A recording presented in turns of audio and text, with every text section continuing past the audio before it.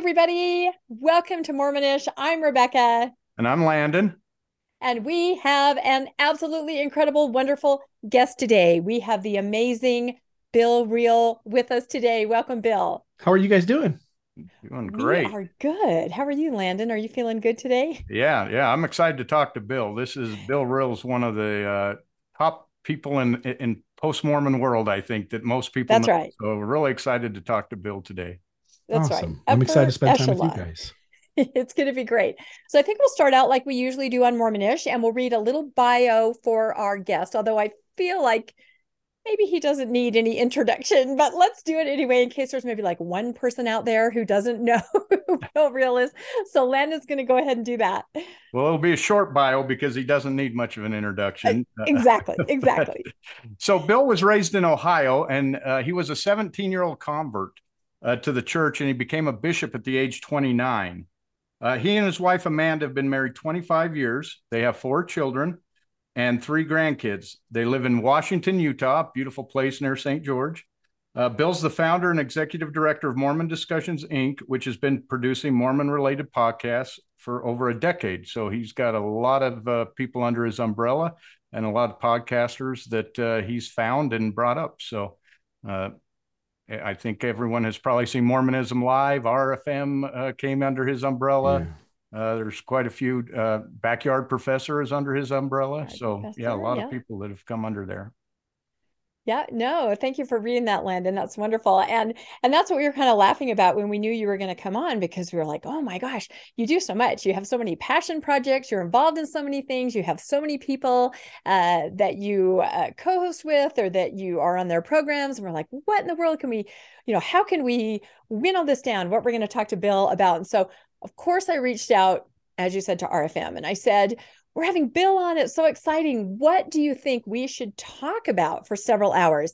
And he said, well, you should talk about RFM, of course. That sounds like Radio Free Mormon. Doesn't it? Yeah. So I thought, I'm not sure. Sorry, RFM, if we're going to do that. I mean, you may come up naturally in the conversation, but probably we're not going to spend the whole 2 hours talking about you, but thank you very much for the suggestion. So I'll try to mention him a couple times.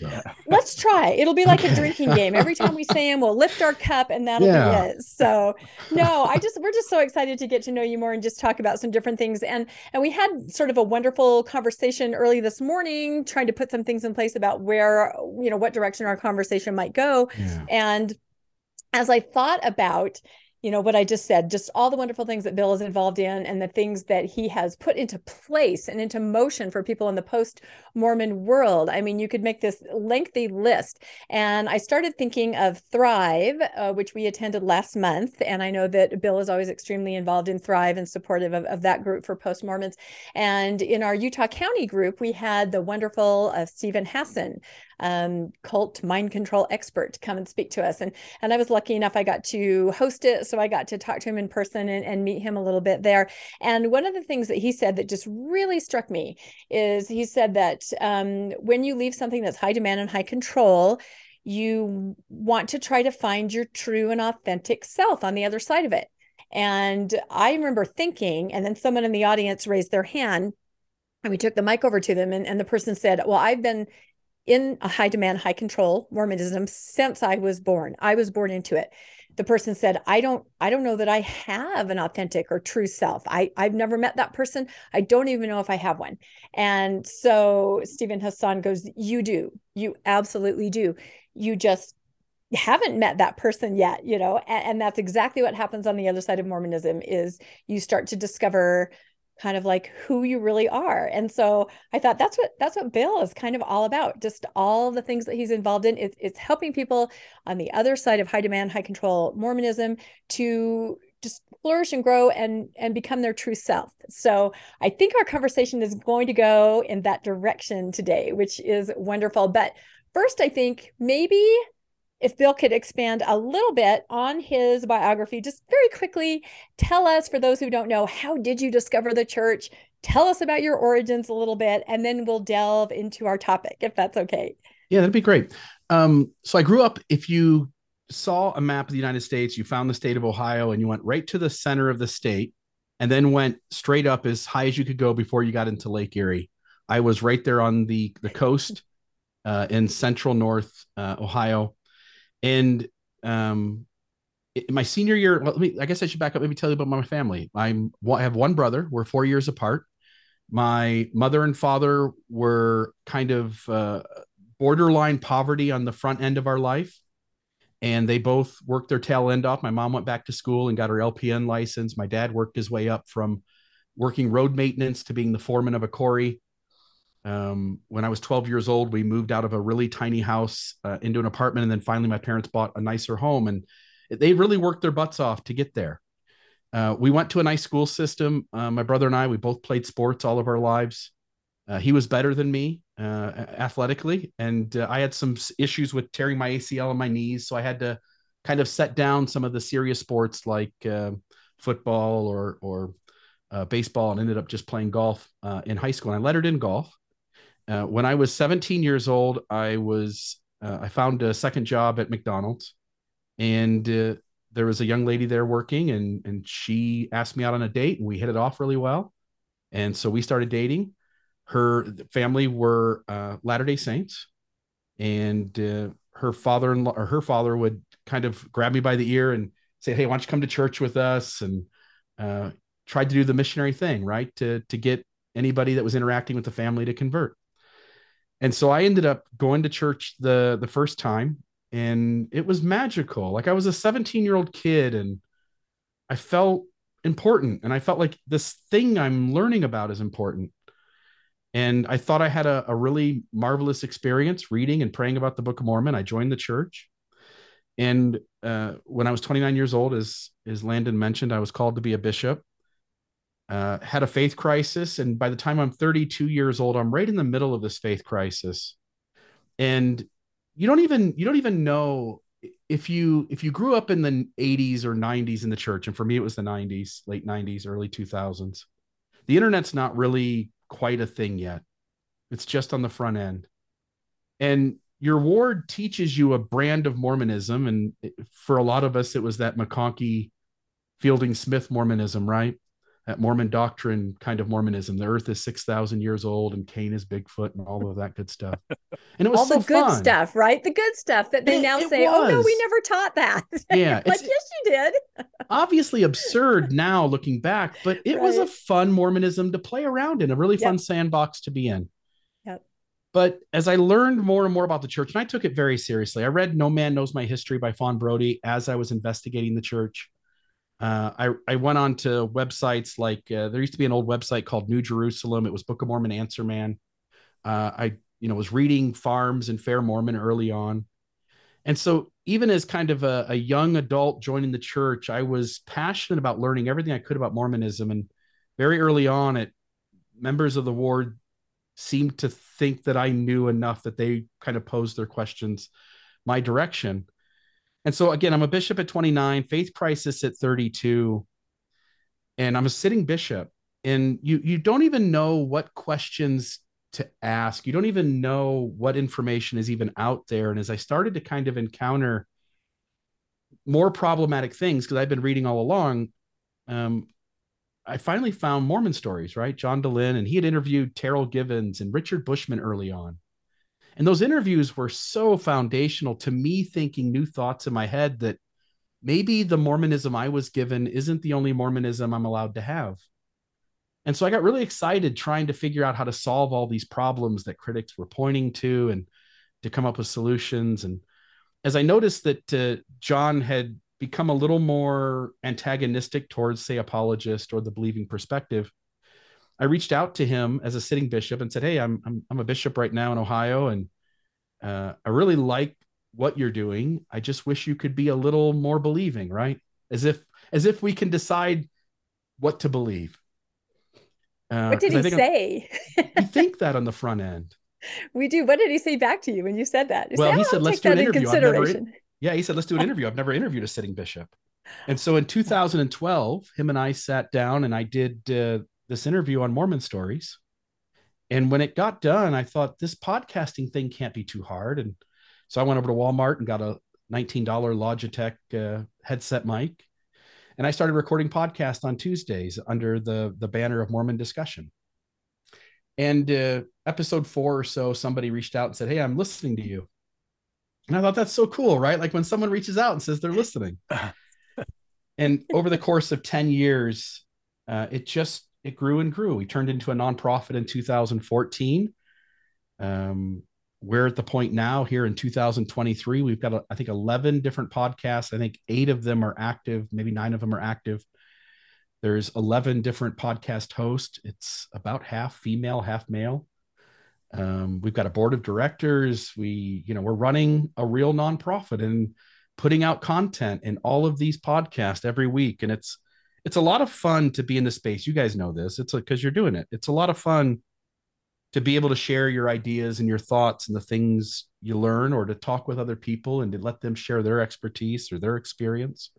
And then to find out that helps somebody out there as they're trying to figure out how they used to be one thing and then they woke up one day and now they're something else, and they're trying to figure out how to handle all of that in a way that's healthy and responsible and leads to them being a productive, healthy individual.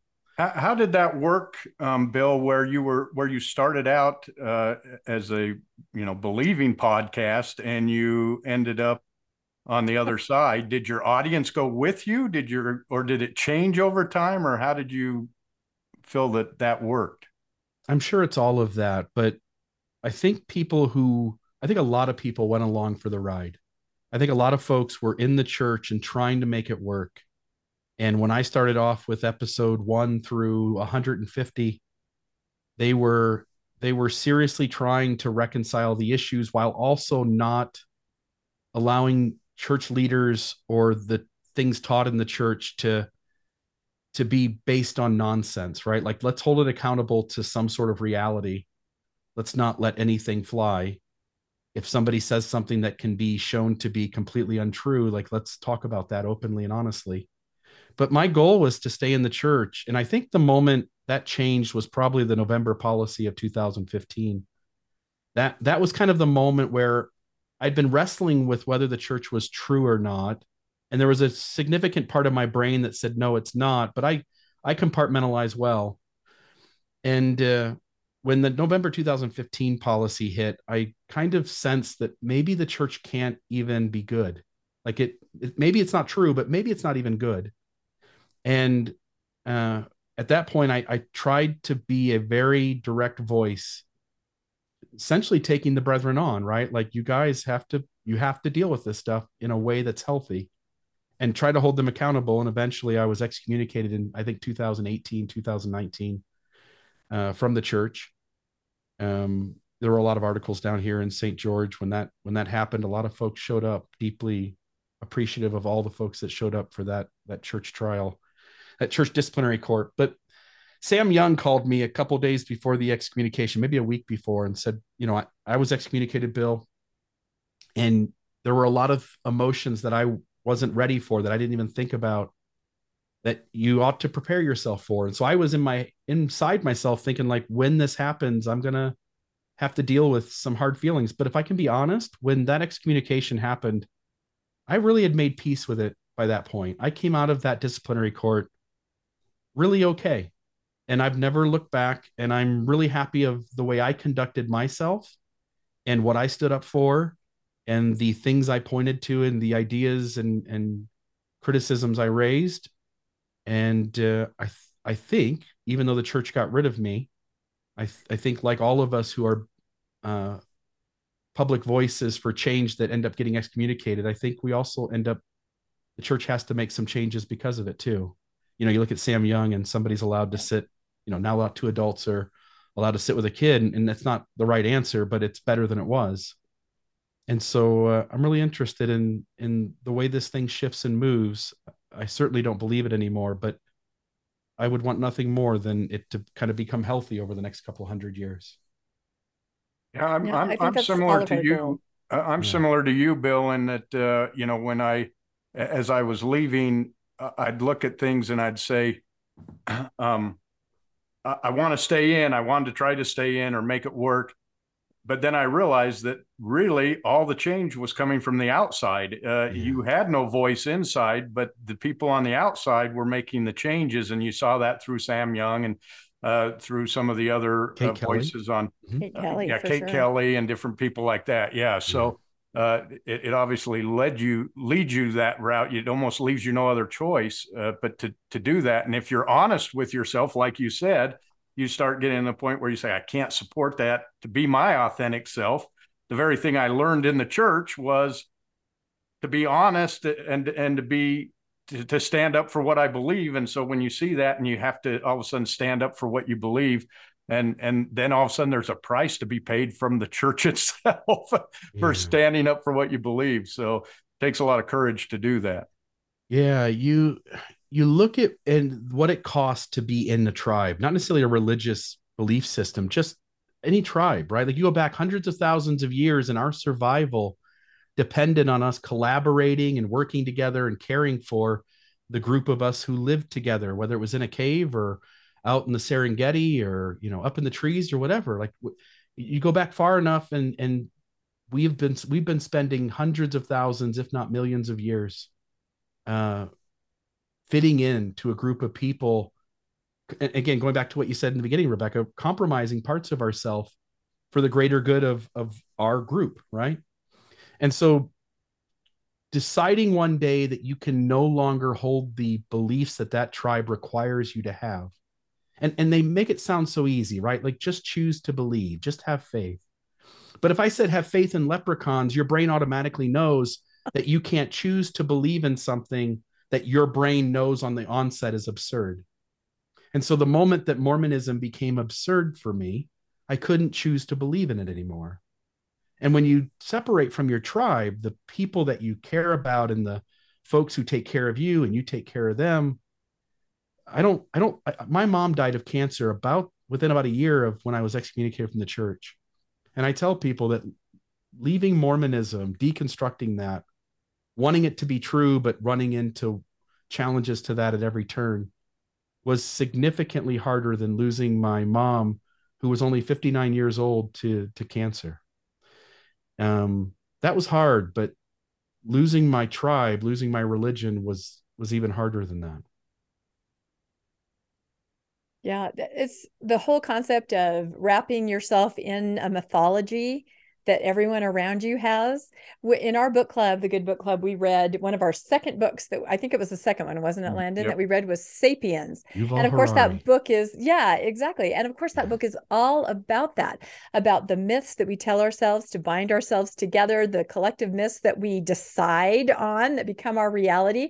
And that's what it is. When you rip yourself away from that, it's just excruciating, I think. And people don't understand what you've done. I think that's the other part of it. They really can't fathom how you can't possibly still be in this construct that you've been in, many people, for their entire lives. So I think that's why it's so painful. But so I love the idea that you, as you said, having created Mormon Discussions and gathered all these people, you know, I almost think of them like superheroes.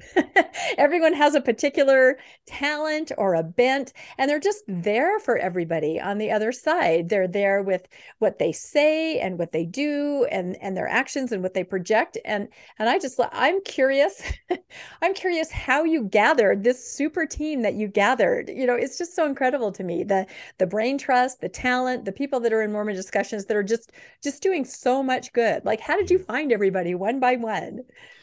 Again, years, I'm not going to be good at timelines, but somewhere around maybe 2014, 2015, 2016, somewhere in there, I just got burned out. And I realized, you know, the podcast wasn't bringing in much in terms of donations. I think we were at maybe $20,000 a year.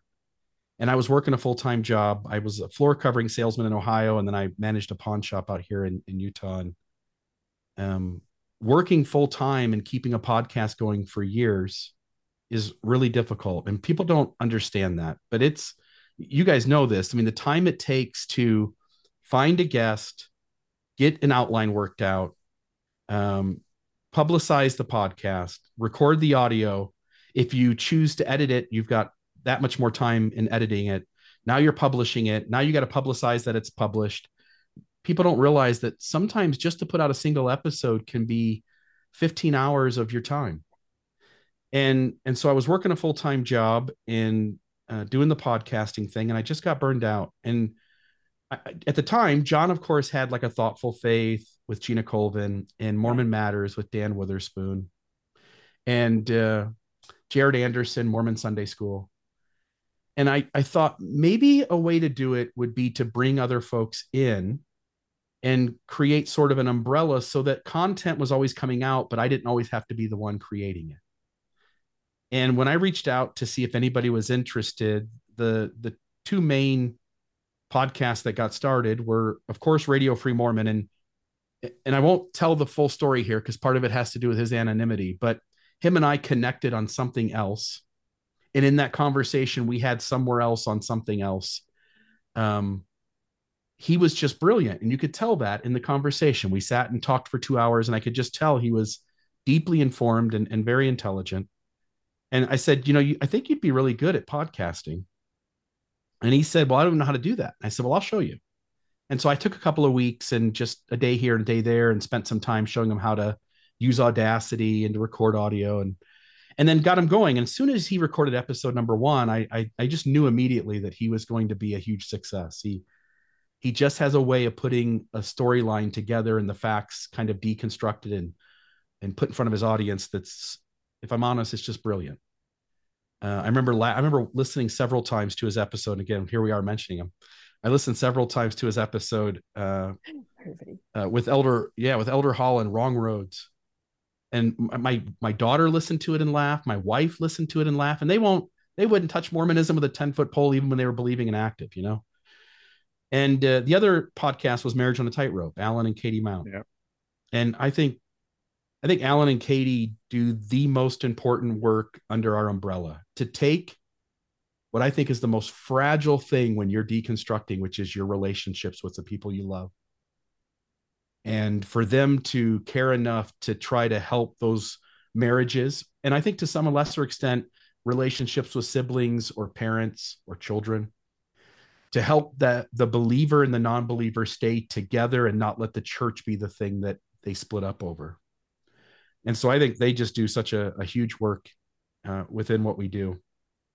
And once they got going, we had other people come, and some come and go. And again, most podcasts don't make it very long. It's just the nature of the business. There's just not enough money coming in, and you end up getting tired and burned out. But so some came and gone. But as time went on, we had, those 2 podcasts running, those 3 people. There were a couple others with us at the time. And eventually got to the point where I had mostly just males. Katie was the only female. Katie Mount was the only female in our umbrella. And I looked at our board of directors, and it was all guys. And I just didn't want to represent more patriarchy. And I wanted to put my money where my mouth was, because I'm not for patriarchy and I'm not for sexism. And so I reached out and said, is there any females out there? I first off, I went and found women who I thought were pillars in our community down here, and but that I knew personally, and I asked them if they would serve on our board of directors. And so our board of directors has one more man than woman now, and I think we have one more female host than male host right now within our umbrella under the host. And so I feel like we're really doing a good job of splitting it right down the middle and representing both female and male voices in the content, and female and male voices in the leadership of how our nonprofit runs. And I'm really proud of that. And so it was years of me not thinking twice about it. And then part of my own awakening was realizing that I was perpetuating patriarchy and sexism inside my own entity. And I wanted to fix that. Yeah, I love Renee. I love Marty Lynn. Like I said, there's something for everyone there, no matter what you're struggling with or what maybe your personality type is or who speaks to you, who resonates with you. There is somebody, that you're going to find that you're going to learn something from under this umbrella, like you said. And I love that. And it's an umbrella for people that are trying to navigate the other side. Yeah, they're super smart voices in every one of those. Terry Hale's Emancipate Your Mind is just a brilliant podcast. Again, every one of these, Where Will You Go? Almost Awake, and Britt Hartley really runs the podcast. I join her every week to have a conversation, but she really puts everything together. And I'm really grateful to be rubbing shoulders with these really smart minds in Mormonism. Yeah, When you were looking for these, you. were you looking for specific topics? I mean, they seem to, cover different areas. You've got the marriage, you've got some of the women things with Renee. I think Marty Lynn does more. How do you make peace kind of type thing? Did you look for certain things, or did it just come out that way?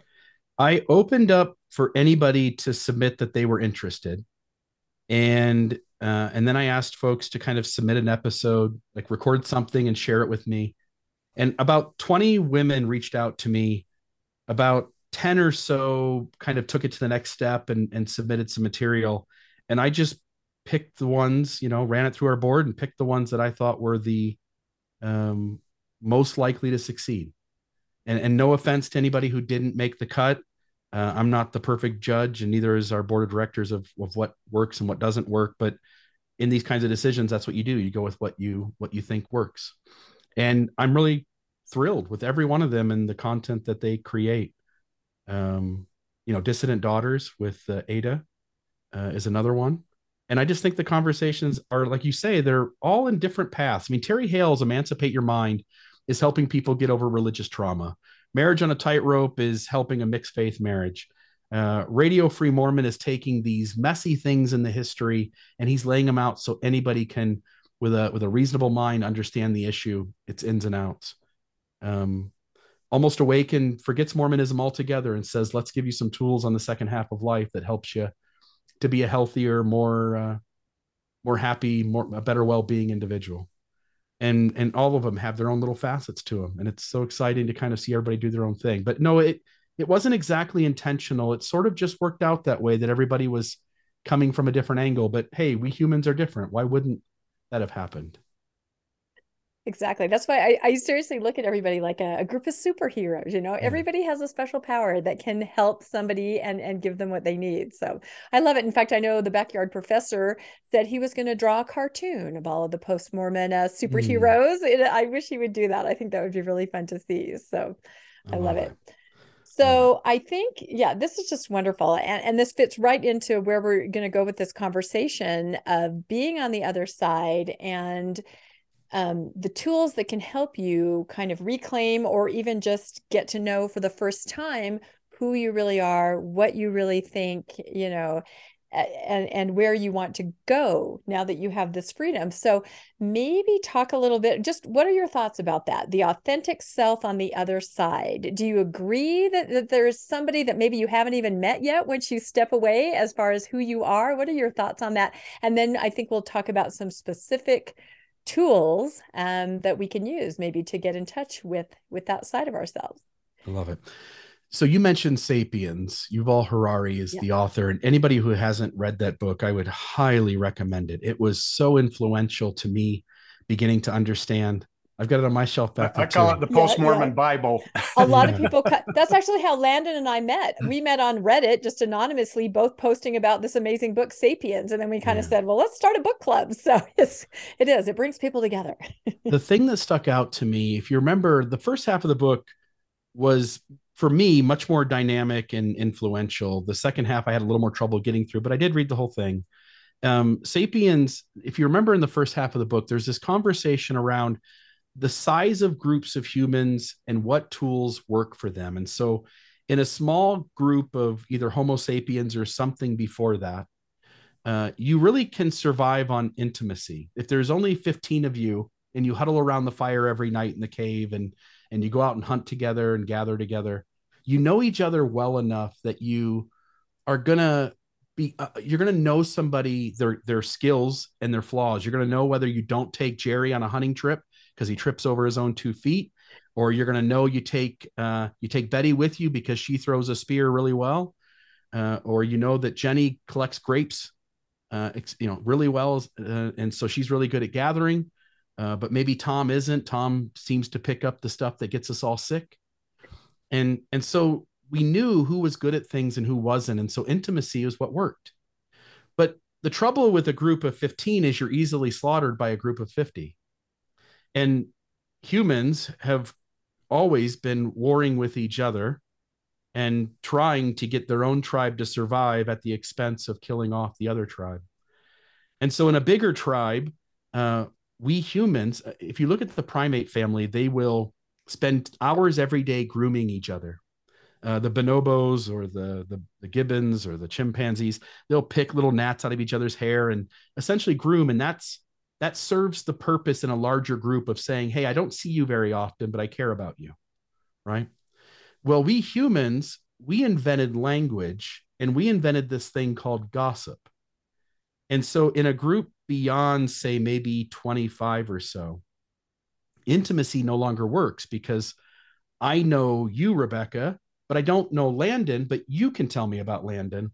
And so now you're telling me his strengths, which is you praising him, or you telling me his flaws, which is you gossiping about him, leads me to understanding what his skill set is. And so now I have a level of trust that's one layer away. But the trouble with being a tribe of 50 that gossips is that a tribe of 200 still kills you. And so at some point, we humans went to the next stage in what we used, and that was myth. And myth is really powerful because myth can almost have numberless amounts of people.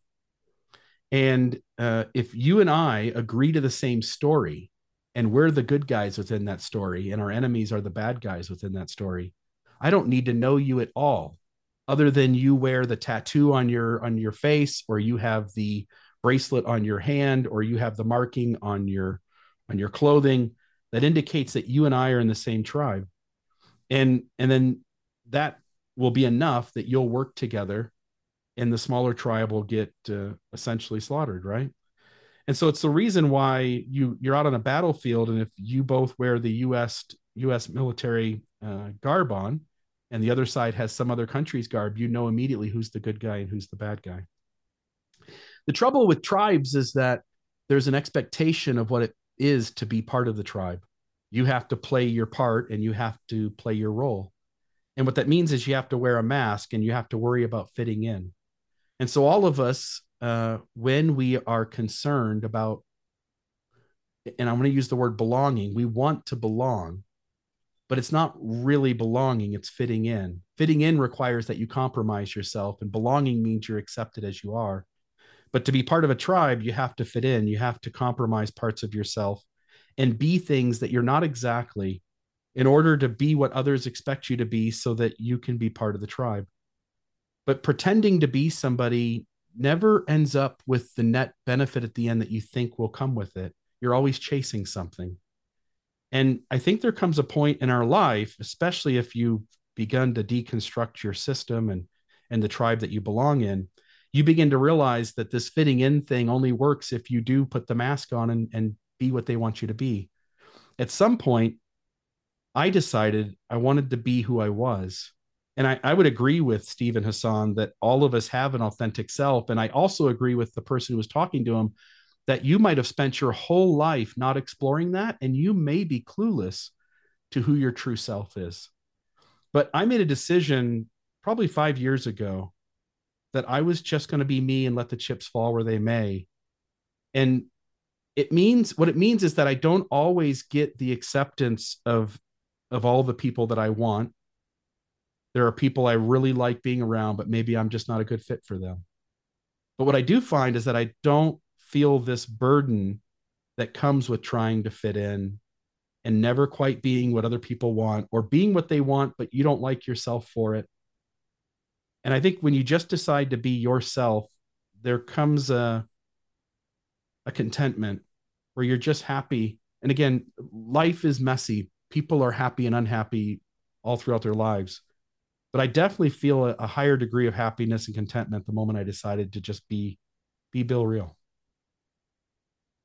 So did that decision to change 5 years ago? That's 2018, right? When you got excommunicated. Did you feel like that was thrust upon you by the excommunication, or do you feel it's a choice you made and that choice led to the excommunication and you just went off on your own? Were you yourself before that, or did that free you up to be yourself? I think it's both.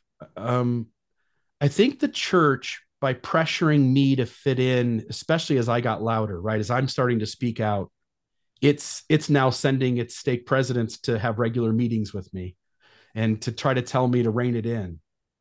But I just wasn't going to be happy reining it in. I wanted to speak up my truth.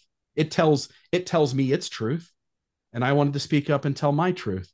And what I started to sense was that my inner gut, my inner intuition to know how to treat another human being or what's right and what's wrong, and I don't even like those words anymore, but um, I noticed that I had the ability to make judgment calls about what is healthy or unhealthy, what is responsible or irresponsible. And I was doing a better job of it than the authorities that I put trust in my tribe. And the moment I sensed that I'm better at this thing of figuring out how to be good to people than my outer authorities were, I let go of my outer authorities and I just said, I'm going to trust this inner gut thing going on. And I really enjoyed the person that showed up doing that. When I would go to a party or be in space with a group of people, I really enjoyed making way for them to be all of them and me not needing them to fit any expectation I had. And so the church, part of it probably was my choosing to just start leaning into my authentic self. And part of it was the church trying to pressure me to continue to be this good, faithful, believing Mormon. And being a good, faithful, believing Mormon for me meant that I was going to be a less healthy, a less good human being. It's interesting that you say that. Rebecca interviewed Noah Rasheda a couple months ago on the book club from John DeLynn. And one of the things he said is that I really liked is, you always see these people with the bracelet, the WWJD, what would Jesus do? And he said you should be saying WWID, what would I do? Yeah. And if you as a person are being authentic, then that's really the true test of who you really are. It's not what someone else is telling you to do that you're doing. It's what you yourself choose to do that really decides the person you are and whether you're a moral person or however you want to define moral. But you get to decide that. And that's really the decision as to what kind of person you are when you make the decision yourself and you're not following everyone else's, decision for you. Yeah, if you take narcissists out of the picture completely and you take sociopaths out of the picture completely, most of us are pretty decent human beings. And when we're not operating on fear or shame, we tend to make really decent decisions or good decisions about how to treat each other and how to act in the world. The trouble is that we feel things. We human beings can't help it. We've been feeling things long before we were able to talk about things. And some of the things we feel scare us. Like, for instance, when we lived 200,000 years ago and you're walking on the Serengeti, a lion would come out of the woods and your heart would start racing and you would do whatever it took to survive. And here we are in 2023 and we've essentially pulled ourselves out of the food chain. We don't have any predators that come after us anymore. We essentially, in the modern world, get to live in our nice houses and be comfortable. But the feelings of being scared that something is threatened, that our life is in danger or our things are in danger, still prompts us to, out of fear, to make very unhealthy choices. And so I think as long as we can learn to sit with our feelings and not operate based on our ego telling us that something's threatened, we humans, again, minus the narcissists and the sociopaths, we tend to do pretty good if we don't have those outer forces or that ego, fear, shame working within us to get us to do something else. Now, I always kind of felt like, eventually kind of it came to a head for me that I felt like I was constantly being asked to override my gut feelings. I would hear something at church and I would just say, oh my gosh, my gut is telling me the opposite. Yet in order to remain in the tribe, on board with the myth, I had to constantly override, I think even my moral compass. Did you have feelings like that? Just over and over. It finally came to a head for me where I just said, I can't do this anymore. Everything I'm hearing is counterintuitive to what I feel inside. Yeah. I had this moment. I had moved from Ohio to Utah. I was renting a home with our family in Santa Clara, Utah. It was, a ward was every 3 blocks. We walked to church, and it was a good ward, but I was to the point where if something was taught out of the manual that was just not true, and that teaching was going to perpetuate some sort of harm or trauma, for instance, minimizing the reasons why people leave. So the example is the lesson on Simon's Rider and Thomas Marsh, right? And so when I knew that was the next week's lesson, I was the financial clerk in the wards, and that was the bit on the bishop's end and the bishoprics end intentional. I'm the person that the church generally wants them to keep an eye on. They don't want me to be in a place where I can speak to the members and teach them. So they hide me away as the finance clerk so they can keep a close eye on me, and I don't get to say anything really to anybody. But I was in the office with them counting the tithing money. And I shared with the bishop, I said, hey, just FYI, next week, there's a lesson being taught on Thomas Marsh and Simon's Rider. And the lesson says, how horrible apostates are when they leave, and that, Thomas Marsh left over milk strippings and Simon's Rider left because his name was spelled wrong. And we get fed these stories because we trust our authorities. And so we trust these stories to be true. But if we just pause for a moment and go, does it really make sense that somebody left entirely because their name was spelled wrong? Or they left entirely because some other person took some milk and didn't give them the strippings? It's sort of absurd. And then when you dive into Thomas Marsh's life and Simon Ryder's life, they had maybe those concerns, but they had a host of other concerns as well. And there were lots of things that were bumping into their ability to persevere in the church. And some of it, to just be honest, was the church's fault and Joseph Smith's fault, right? And so I told the bishop, I said, I'm not going to sit quiet next week. I said, I'm going to be in that room. And when they tell that story, I'm going to raise a hand, and I'm not going to let nonsense and untruth be taught. And the bishop said, how do you know what's true or what isn't? And I said, and this is maybe a little arrogance, but I said, because I've read more than you, right? Because that's the only way we can know things, is to learn them. And if we sit back and just take things for granted without spending any time trying to be educated on them, and we ought to trust the people who are the most educated on these issues. We ought to listen to both sides, certainly, but we ought to get the most informed people on these issues, lay out all the angles, and then make informed decisions about what makes the most rational sense.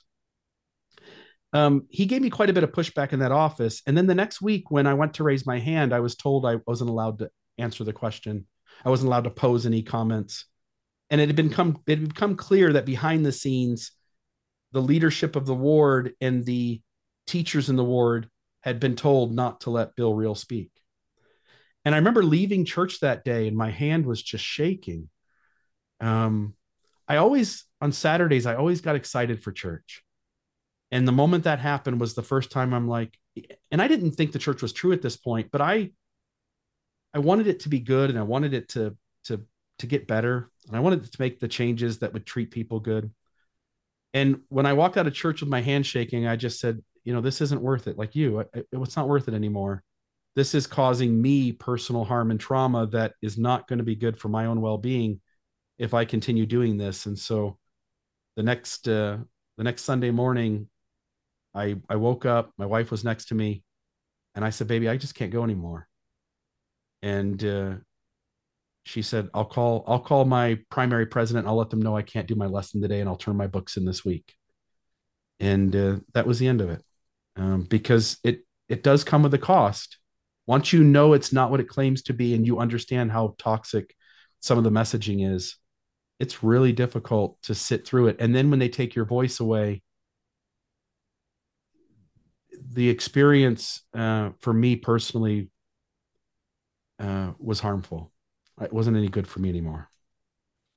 When we talk about myth, or we talk about sapiens, one of the great things about the myth is that people will come together to do something together that they wouldn't generally do individually because of the belief in the myth.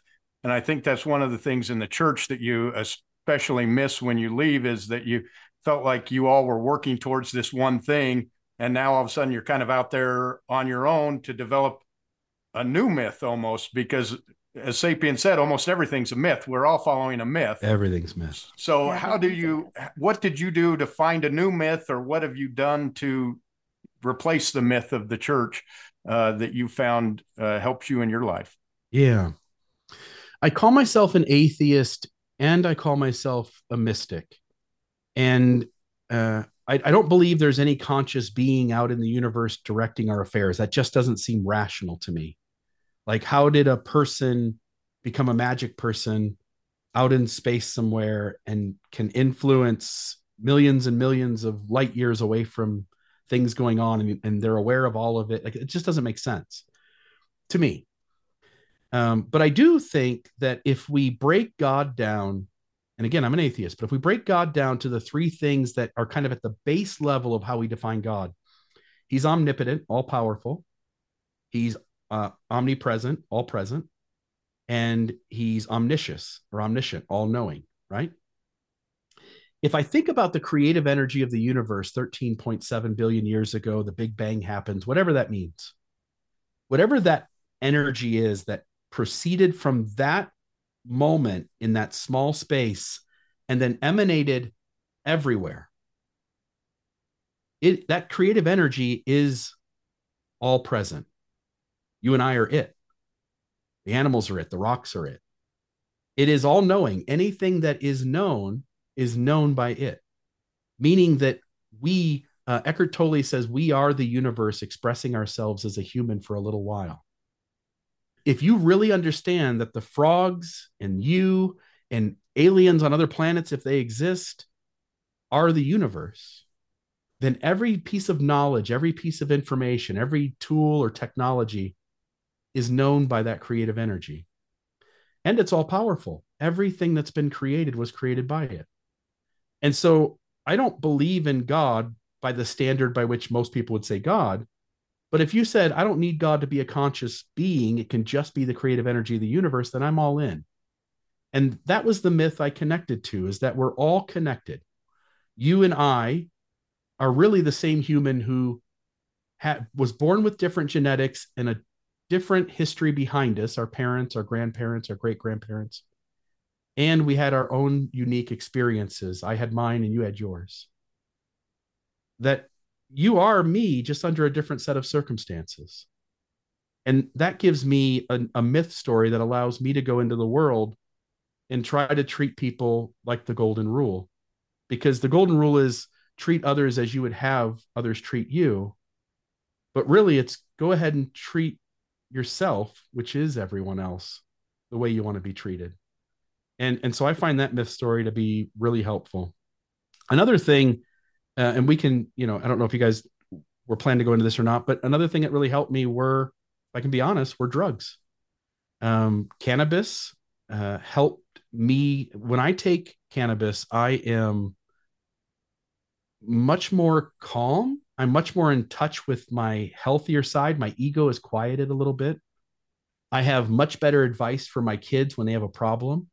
I have much more capacity to manage my feelings in a healthy way without hurting or manipulating the world around me. And that's a minor one. And there are others that I think are even more deeply helpful. But I guess I'll see how far you want to go into that.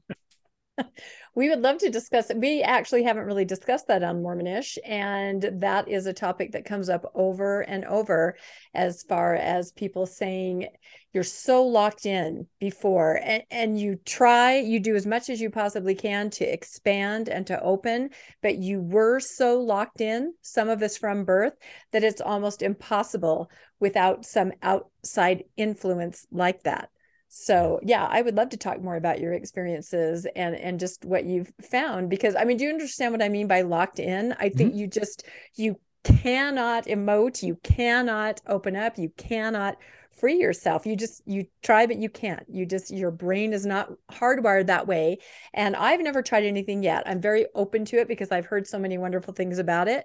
But just the idea that you actually do need some outside help and influence to re-hardwire the way that you're thinking. This is what I've heard. Haven't you kind of heard that, Landon?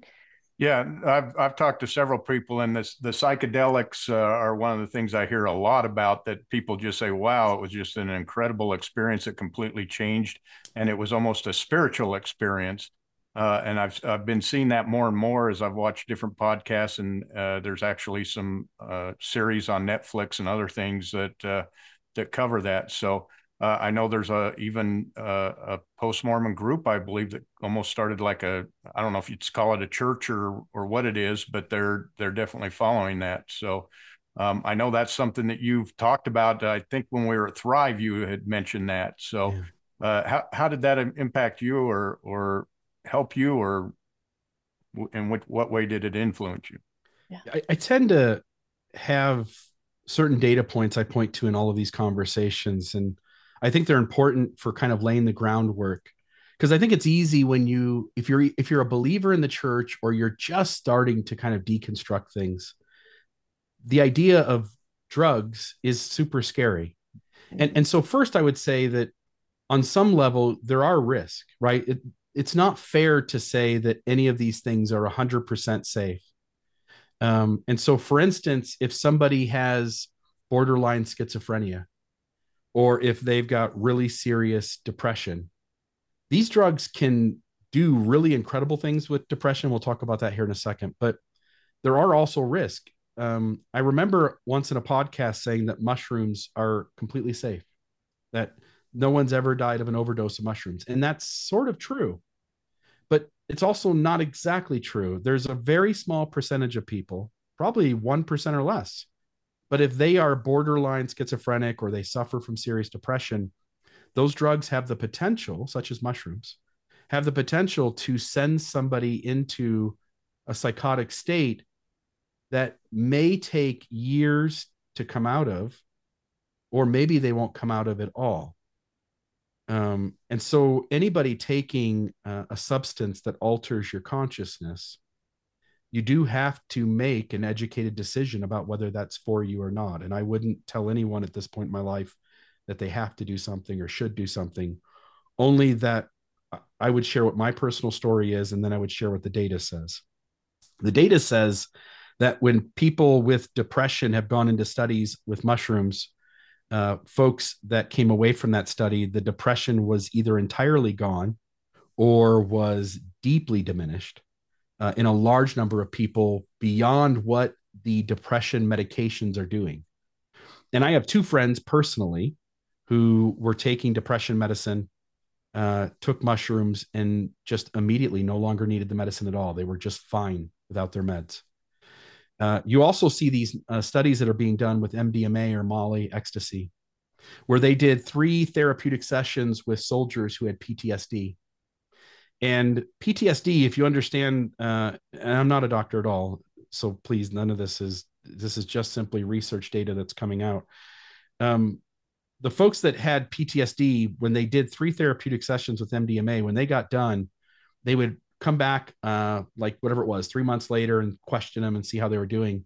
76%. And by the way, when we treat PTSD with our standard means, not using these kinds of drugs, you can give people tools to cope with these things. You can diminish the PTSD a little bit, but PTSD isn't something you can really get rid of, except here. 76% of people reported PTSD was completely gone. And when they came back like a year later, it was still in the 60 percentile somewhere. And to me, that's incredible data, that if we can give somebody a certain medicine, and MDMA, for instance, deeply diminishes or reduces your ego down to almost nothing. So you don't have this egoic attachment to your human experience in your narrative.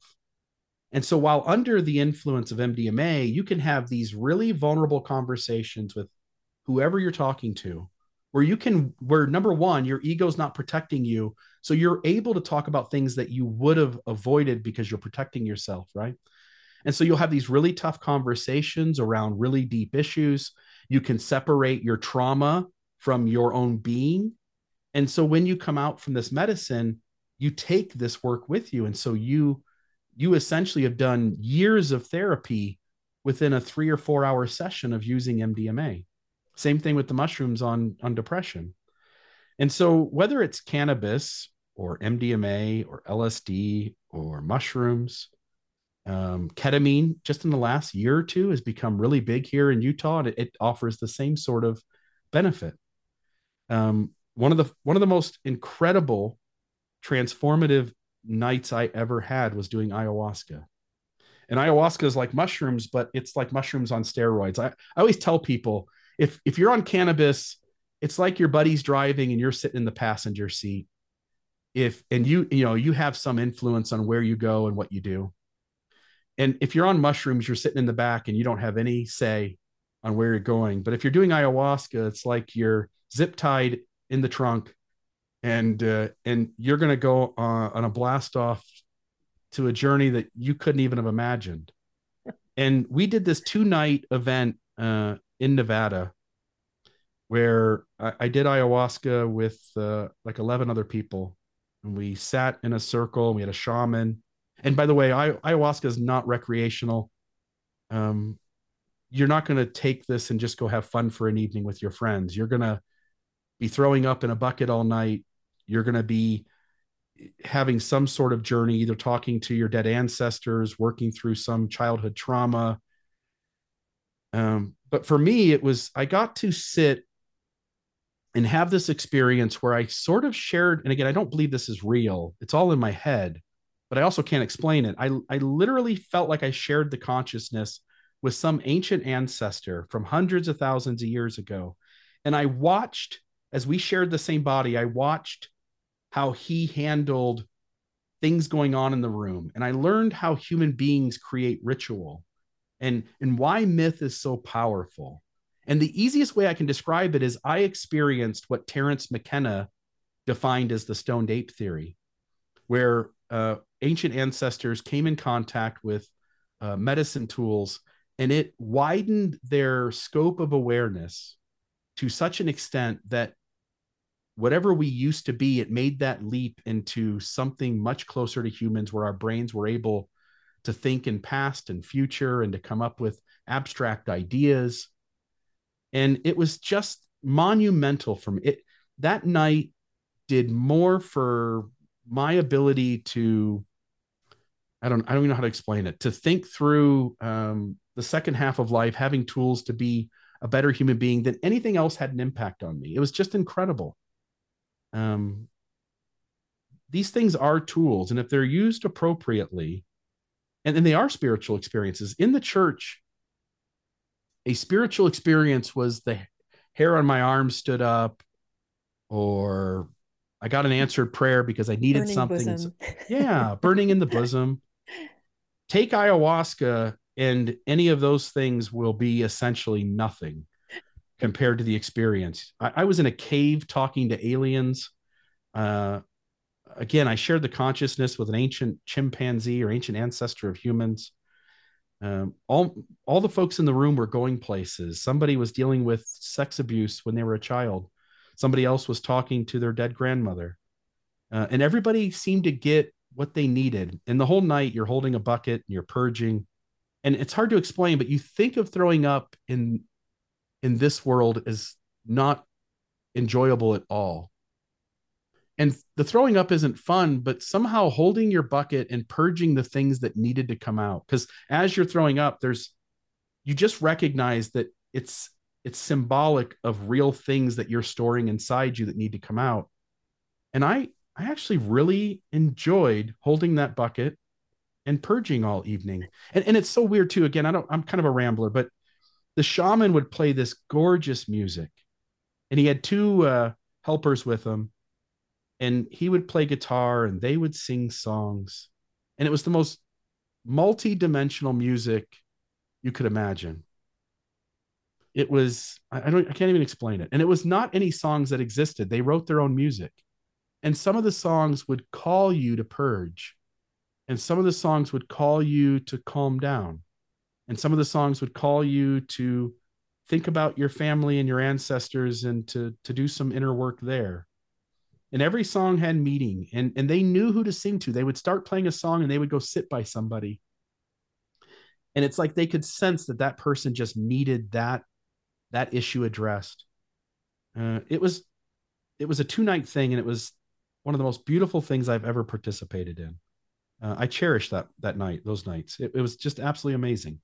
These are tools. They do help you to develop, because we all see the world our way.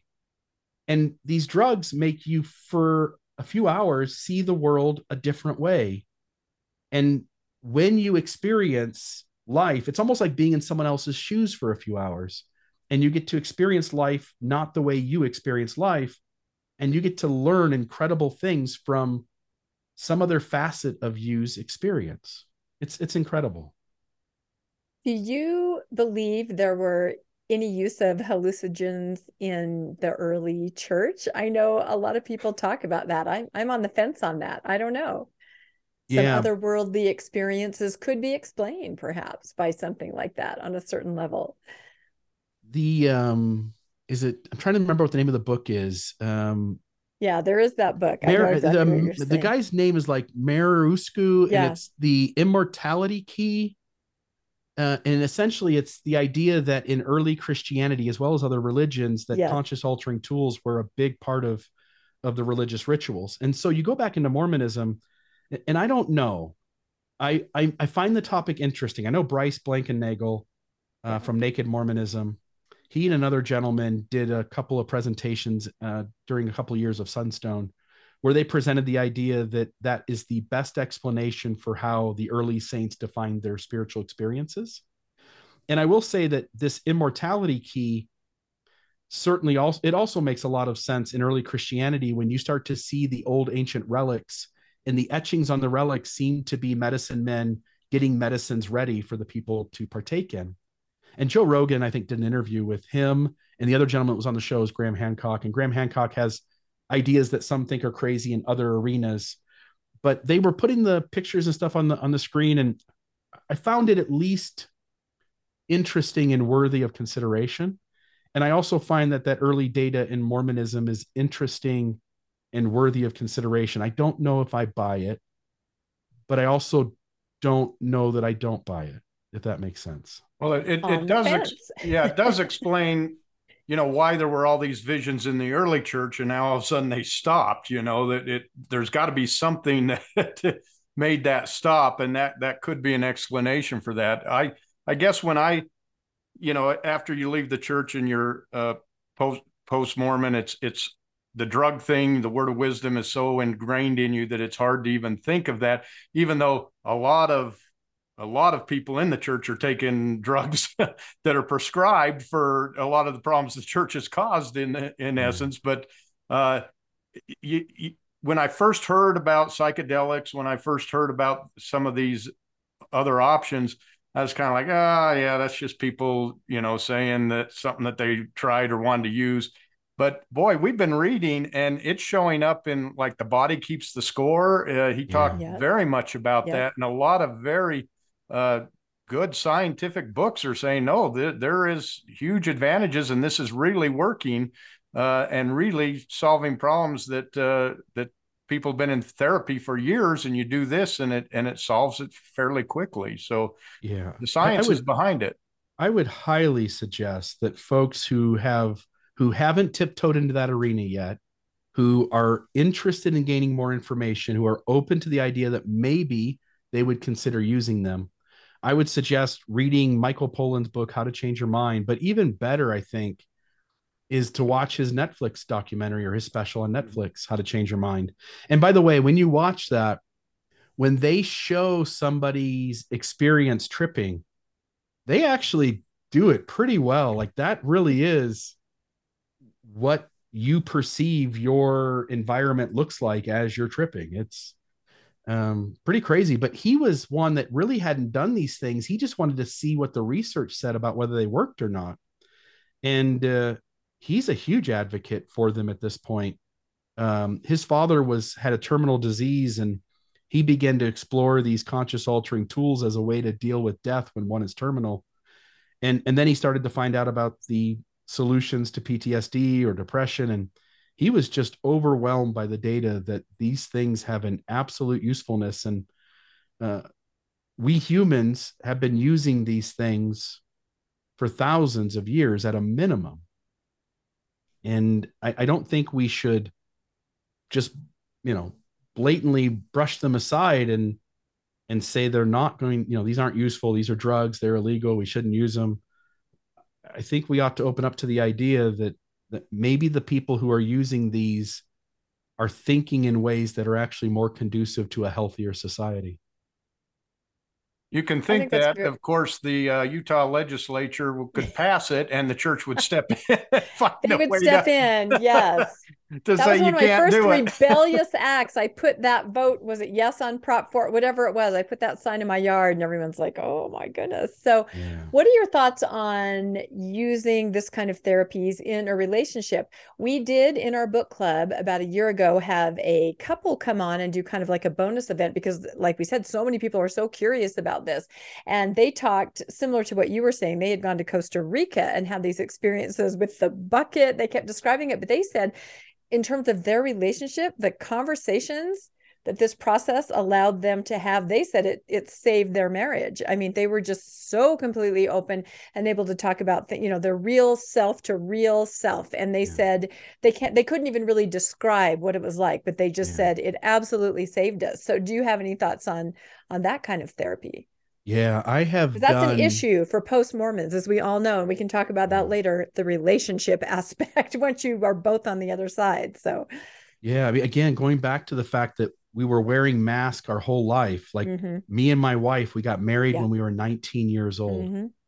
We didn't even know who we were. We certainly didn't know who the other person was. And we had this system around us that was heavy-handed in telling us exactly how we needed to be. And so, again, 5 years ago or so, I had done MDMA in the same space with my wife, and both of us acknowledged that that when we woke up the next morning and then processing weeks into the future, months into the future, even years into the future, we from that very get-go to even now look back and go, it felt like we did about 10 years of therapy in a single night. Like I had to confront my own bullshit. I don't know if you guys use bad language on this podcast or not, but I had to confront my own unhealthiness. I had to confront my own absurdity, the things that I was adamant the world needed to do things the way I wanted them to be done. And to just recognize like it was completely absurd for me to require my world to look a certain way and to require anyone in my world to be a certain kind of person or to look a certain way. And so it felt like years of therapy being done as both of us had no ego and we were talking about the most harmful things going on in our relationship. I couldn't even describe how much good came from that. My wife and I's marriage changed instantly from something that was pretend, where we were ships passing through the night, to being something really real where we both took each other extremely seriously. I think these things are tools. Unless you've done them, you won't get it, but these things are tools way beyond what you would think they could be. Wow, that's absolutely amazing. Yeah. And the whole concept, like you say, wearing the mask, and especially in a family relationship or a marriage relationship, and you can spend your entire life never knowing the person that you're spending all your time with, and that's just part of me thinks that's by design almost, stay busy enough that, like you said, it's just parallel play the entire time and until it comes to a head on the other side of Mormonism, and then you have to confront it. So that's, like I said, we heard from that other couple the exact same thing, that there's a tool there to do that. And I guess other tools would be something like we'll land in like Marriage on a Tightrope. I know you were involved in that for a while, and just things like that, because that's, I think in book club we interviewed, I don't know if you've ever heard of Dr. Daryl Ray. He is the founder of the Recovering from Religion organization. Yeah. So he wrote this incredible book. It was called Sex and God, How Religion Distorts Sexuality. And he talked to our book club, and we just interviewed him on Mormonish, but he said that's a sort of the fallout of any high demand, high control situation is people end up on the other side of that. Like you described, married, young, or not even young, but just married with your mask on, is kind of how I look at it. And then you're on the other side of it, and what the hell do you do then, right? And I think some of your podcasts under your umbrella address things like that. That is a big question, I think, in post-Mormonism. I don't know if you have any thoughts on that, kind of piggybacking on how psychedelics can help that. But we were sure influenced by Dr. Ray and all the things that he had to say. It was fascinating.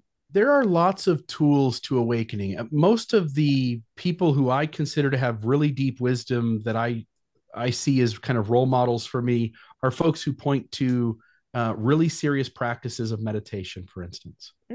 And so I think meditation is one of the tools that can get you there. But meditation, you have to be doing it for a considerable amount of time and really be dedicated to it. Conscious altering tools are kind of a cheap entrance to get you there. Like immediately you take it and 45 minutes later, you're having an experience that is life-changing. Travel is another one. Going to different places and experiencing different cultures and people does it. There's certain modes within reading books, within exposing yourself to other human beings who are considerably different than you. Music to some degree has the ability to give us new ideas. And I think that's the goal, is to put yourself in a space where you think new thoughts. And I think conscious altering tools can do that to a significant extent. And you mentioned kind of the sexuality aspect. How again, you grow up and you're completely naive to the way the world works. And society, the public school system, your church, your parents, nobody really gives you the tools to be a deeply high functioning adult who's really managing their feelings and emotions well, who's really making rational decisions about how they live their life. Nobody really equipped any of us to do that. And so you find somebody, you're 19, 20, 21 years old. And in the church, you're pressed to make decisions so quickly. When someone comes back from their mission, they're supposed to marry so fast. And if they get to the age of 25, Brigham Young, considered them to be a menace to society. Menace, that's right. Yeah. And how could I possibly know what I want out of a partner? How could I possibly know what I want what my sexuality is, or what I want my sexuality to be? It's such a difficult thing to try to figure out. And then you get sort of, and no offense, you get sort of trapped, right? You've got children, you're in a marriage, you've been married for 10 years, 15 years, 20 years. And you're not really getting the life you want to get. You don't know how to even approach that. And everybody's scared by anyone else coming to them and saying, I want my life to look different, which really means that we won't have the same exact relationship we had before. But the only way we're ever going to get to be our authentic self is by being willing to have conversations that renegotiate the boundaries of what our relationship looks like. And so one of the things my wife and I got really good at was just talking to each other and saying, I really want my life to look like ABC. And she would say, well, I want my life to look like XYZ. And we love each other so much that we didn't want to get a divorce. And sometimes that is the best answer. Sometimes you're 20 years in and you realize that the two of you just don't have the commonality, that you're now both going to be chasing an idea of things that you'll never get because the other person can't be what you need them to be. There's certain things in relationships that are the hardest, right? Like if somebody wants to have kids and somebody else doesn't. That's a big one. If somebody wants to manage their finances one way and the other person wants to manage it entirely different. Those are two of the big three. But the third one is sex. And I think it might even be the biggest of them all. And so I think you have a right, as you figure yourself out, as you begin to learn who you are, I think you have a right to renegotiate your relationship. In fact, if you don't mind, if you can give me 2 seconds here, I want to pull up just a really quick quote. And it'll take me a second to find it. I wasn't really prepared for this. Yeah, no, great. We love it. Visual aids. No, Yeah. this is so much like what we discussed with Dr. Darrell Ray, that whole renegotiation and being open and talking, and that it's okay because things are very fluid like that. But the key is open communication, and nothing needs to be scary. You just need to say what you what you see, how you see it. So yeah, it's such an interesting topic. And as we talk to post-Mormons in our book club and on Mormonish, everyone is navigating this. Everybody is talking about it and thinking about it. It's a huge reality on the other side of Mormonism because it was completely brushed under the rug while you were a Mormon. Don't you agree, Landon? Like, you were never even agreed before you're married. You can't even discuss what you think it might look like as a sexual being in a marriage. You're not even supposed to talk about that. And yet you make this so important decision. Even after you get married, you're often trapped by the fact that you think, oh, if I say I want this and she's not down with that, you read a lot of times where, like, a wife, it's usually the wife, although I'm sure husbands do it too, go into the bishop and say, is this okay? And bring it into and then all of a sudden you're a sinner and now we just interviewed somebody yesterday who was a married woman in the 70s, and she did have to go discuss with her bishop what she and her husband thought they would like to be involved in. And it was in that era where the bishop said, well, technically you're not supposed to, but you are supposed to obey your priesthood holder. So his answer to her was, pray really hard that he changes his mind.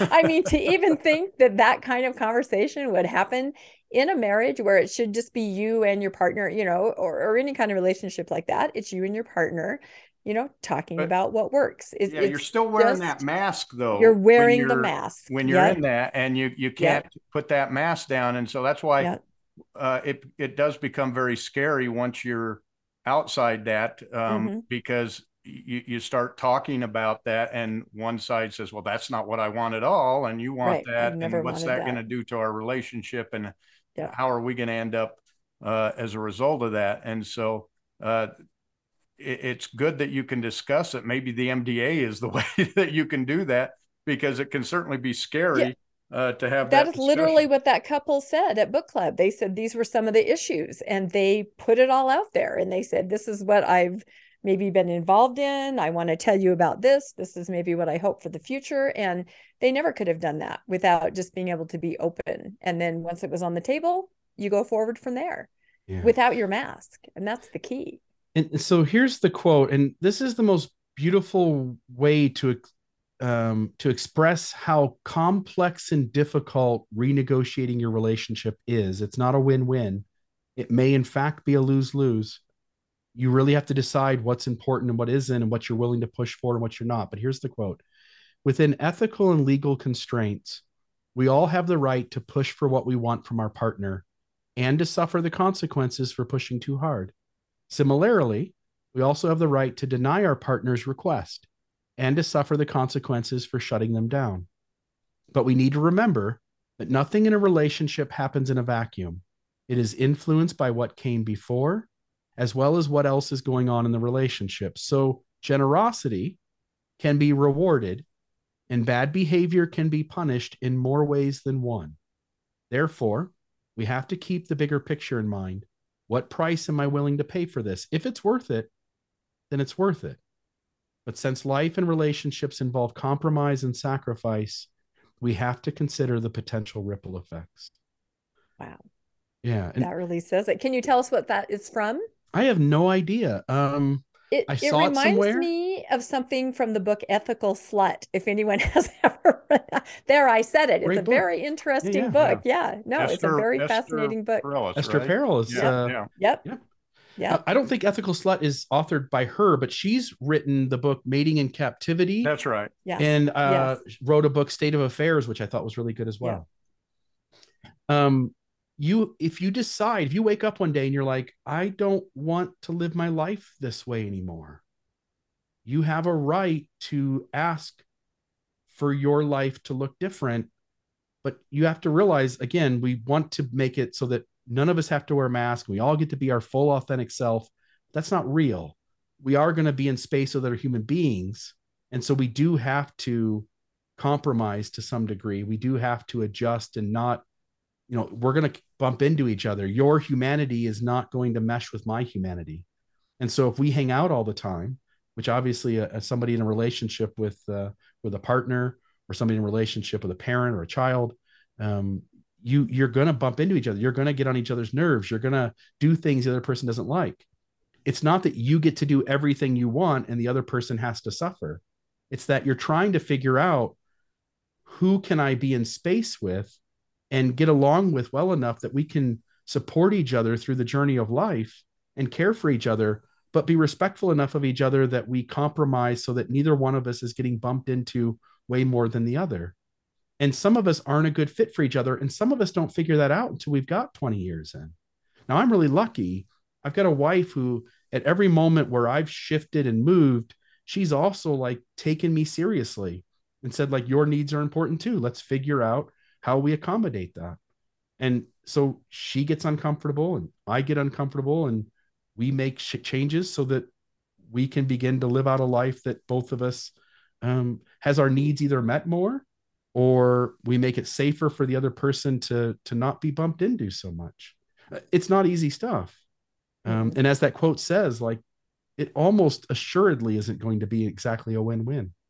And consequences, always consequences. This just naturally happens. So, and it makes me think, I mean, this is what being an adult is, and it's funny because I think the stigma and the stereotype as a post-Mormon is, oh my goodness, they look what they're doing now. It's sin, or it's not. It's being an adult and making adult decisions, whether it's redefining a relationship so it doesn't look like what everyone else would maybe think was acceptable, or it's using substances people wouldn't think, it's using a swear word, it's drinking coffee. You're literally becoming an adult because in your high demand, high control situation for decades, for some people like me, like Landon, right? You're kept in this sort of childlike state where anything other than childlike behavior is sort of frowned upon. So I think it's interesting that that's the stereotype, and you hear that from your tribe who you left. Oh, look at them now, look what they're doing now. Look at those crazy post-Mormons. They're falling apart. And that's not it at all. You're literally renegotiating your life and you're becoming an adult without a mask. So any thoughts on that, either Landon or... Well, I was going to say, there's a YouTube Bill series called Soft White Underbelly, where a famous author who wrote like a Pulitzer Prize book where he compared really successful people in this world with people that we would call the dregs of society. He kind of showed that they really were the same human being under different circumstances. But there's a YouTube series where you can watch him interview these folks: prostitutes, pimps, drug dealers, narcissists, mafia hitmen. I mean, all the folks that you're like, those are kind of crazy lifestyle, right? Right. And this idea of soft white underbelly, he interviews at one point this woman who had a hypersexuality. She just wanted to have sex with everyone all the time. And most of us would sit back and we go like, so she's just making bad choices, right? But think about the spectrum of humanity. We have no problem with an asexual person. We go like, oh, that person's not interested in sex. No biggie. But why wouldn't there be, if there's an asexual person way over there, why wouldn't there be a hypersexual person over on that side? Like, that seems like the yin and yang of the human experience. When we stop putting people into boxes, we realize that their humanity is just who they are. And we shouldn't judge somebody who has the predisposition of being hypersexual as being some sort of menace to society, when we take the asexual person and go like, yeah, you're perfectly fine to be with us. You're perfectly able to hang out here. We've got to make room for people just to be people. And I think we can, again, learn a lot by just hearing other people's stories and sensing that maybe the world doesn't work the way we thought. And maybe the boxes we put people in aren't really fair to them. I think that's very true. I saw a post the other day. Like I said, I helped John DeLynn run his Mormon Stories book club. So I try to like post things on their Facebook page. And it was a library in Denmark where you could check out another person. So it was an event. People have a name tag on that says addict or atheist or like you said, prostitute, or, and you could check that person out and you could sit with them for, not check them out, but check them out totally like a book. And you could sit there with them and literally just understand them and have a conversation, which isn't that a great idea? I just love that. I'm trying to spin my wheels a little bit on how to do something at a, I don't know, a Thrive event or something, but no, I just love that. And it makes me realize that, I mean, think about religion. How does it control you? What is the greatest shame? It is your sexuality, and it is everything that's natural about you. And it's been that way for thousands of years. And so they know what to do. I have friends who are asexual. I have friends who are polyamorous. I have friends who have kinks and fetishes. I hang around with a lot of folks, and I know I used to always want to try to find people who are just like me. Mm-hmm. And I don't want that anymore. I want to sit around with people who are very different than me. And I want to just see what different versions of humanity look like, what their experiences are. I don't think there's a better tool to learn from than to sit with someone who's different than you and to learn from their experience. No, I agree. That's been one of the great things. And one of the reasons that we're doing this podcast is because we said, wow, we started in our book club seeing so many people that were different than us that had different ideas. And we said, we wanted to share some of this. It is so fun to talk to these people and learn a different way than how I grew up. The way I grew up may not be the best way. It was a good way. I enjoyed my childhood, but what about this person? How did they live? How was their life? And I can learn from that. And it's just so exciting to see that and wonder, wow, what if my life was that way? How would I be a different person if I'd grown up in that environment or whatever? So yeah, what you're saying is exactly dead on. It's one of the great things for me, one of the great blessings of post-Mormondom is that I now no longer have to look at just one set of morality or one set of rules. I get to make my own. And that's one of the reasons when they say you went off and you went to sin or whatever, it's like, well, you got to understand, I don't see that as a sin. I just see that as a different way of living or a different choice, but I don't see it as a sin. And therefore I don't see that as a threat or anything like that. It's something I can learn from. I only have really one rule, and it involves a bad word again. I won't say it. I'll change it. You can say it. Okay. Don't be a You're dick. fine. Don't be a dick. And what it means to me is don't go around causing unnecessary harm. Don't go around causing any intentional harm or trauma to another human being. Like inevitably, my being my version of human is going to bump into other people. I can't help that. I have a right to be me to a certain extent. But if I am sabotaging your human experience carelessly, like that's irresponsible. And so I don't care how you live out your life. You can be completely different than me. You can like different music. You can have a different sexuality. You can read different books. You can believe something different politically. I don't care. Don't hurt me. And I won't hurt you. And we'll learn to just sit in space together, respecting each other. And both of us are going to have to be a little uncomfortable. It's Bill Reel's golden rule. Don't be a dick. Don't be a dick. You heard it here. There it is. So do you run into, I think we talked about this in our conversation before, family or friends that just, push back on a new lifestyle on the other side of post-Mormonism? In my situation, I pretty much hide my new life and a lot of my new beliefs. So I'm not proud of that, but that's just what I've chosen to do right now. I mean, I was notorious for driving around in my car with shirts that looked like I wore garments. And then, I'd quickly change into what I like, which is this. But if I knew I was going to a family member's house, I would quickly change back into something with sleeves. And I mean, I think you and both Landon are way more open about everything than I am like that, at least at this point in my journey. But do you run into friends or family that give you pushback or you sense disappointment? If so, how do you deal with that? I've got a father-in-law who point blank to my face said that I was Korahor. Oh. And so we're not really in human, my boundaries are you don't get to be a dick to me. So wow. So my boundaries are that now there's distance between you and me, and until you can self-correct that and recognize what you did and that can't happen again, then we're going to be at distance, right? I've even got kind of a strained relationship with my own dad, because boundaries are tough, but not necessarily church related. I think that, so I know, like, for instance, say Kwaku and the Midnight Mormons, right? Mm-hmm. They've gone around at times trying to figure out, because Bill talks about sexuality and he talks about doing things a new way. And so they've come out and said, oh, we've listened to enough of Almost Awakened that we think Bill's had illicit affairs and he's a swinger and he does this and he does that. I think people, when they want you to be in their box, they're going to use tools of shame and manipulation to try to get you to be something that they need you to be, right? They want you to be the idea they have of you rather than let you be you. But no, that stuff doesn't really faze me. I'm not really bothered by what other people's expectations of me are. I feel like I'm a pretty good human being.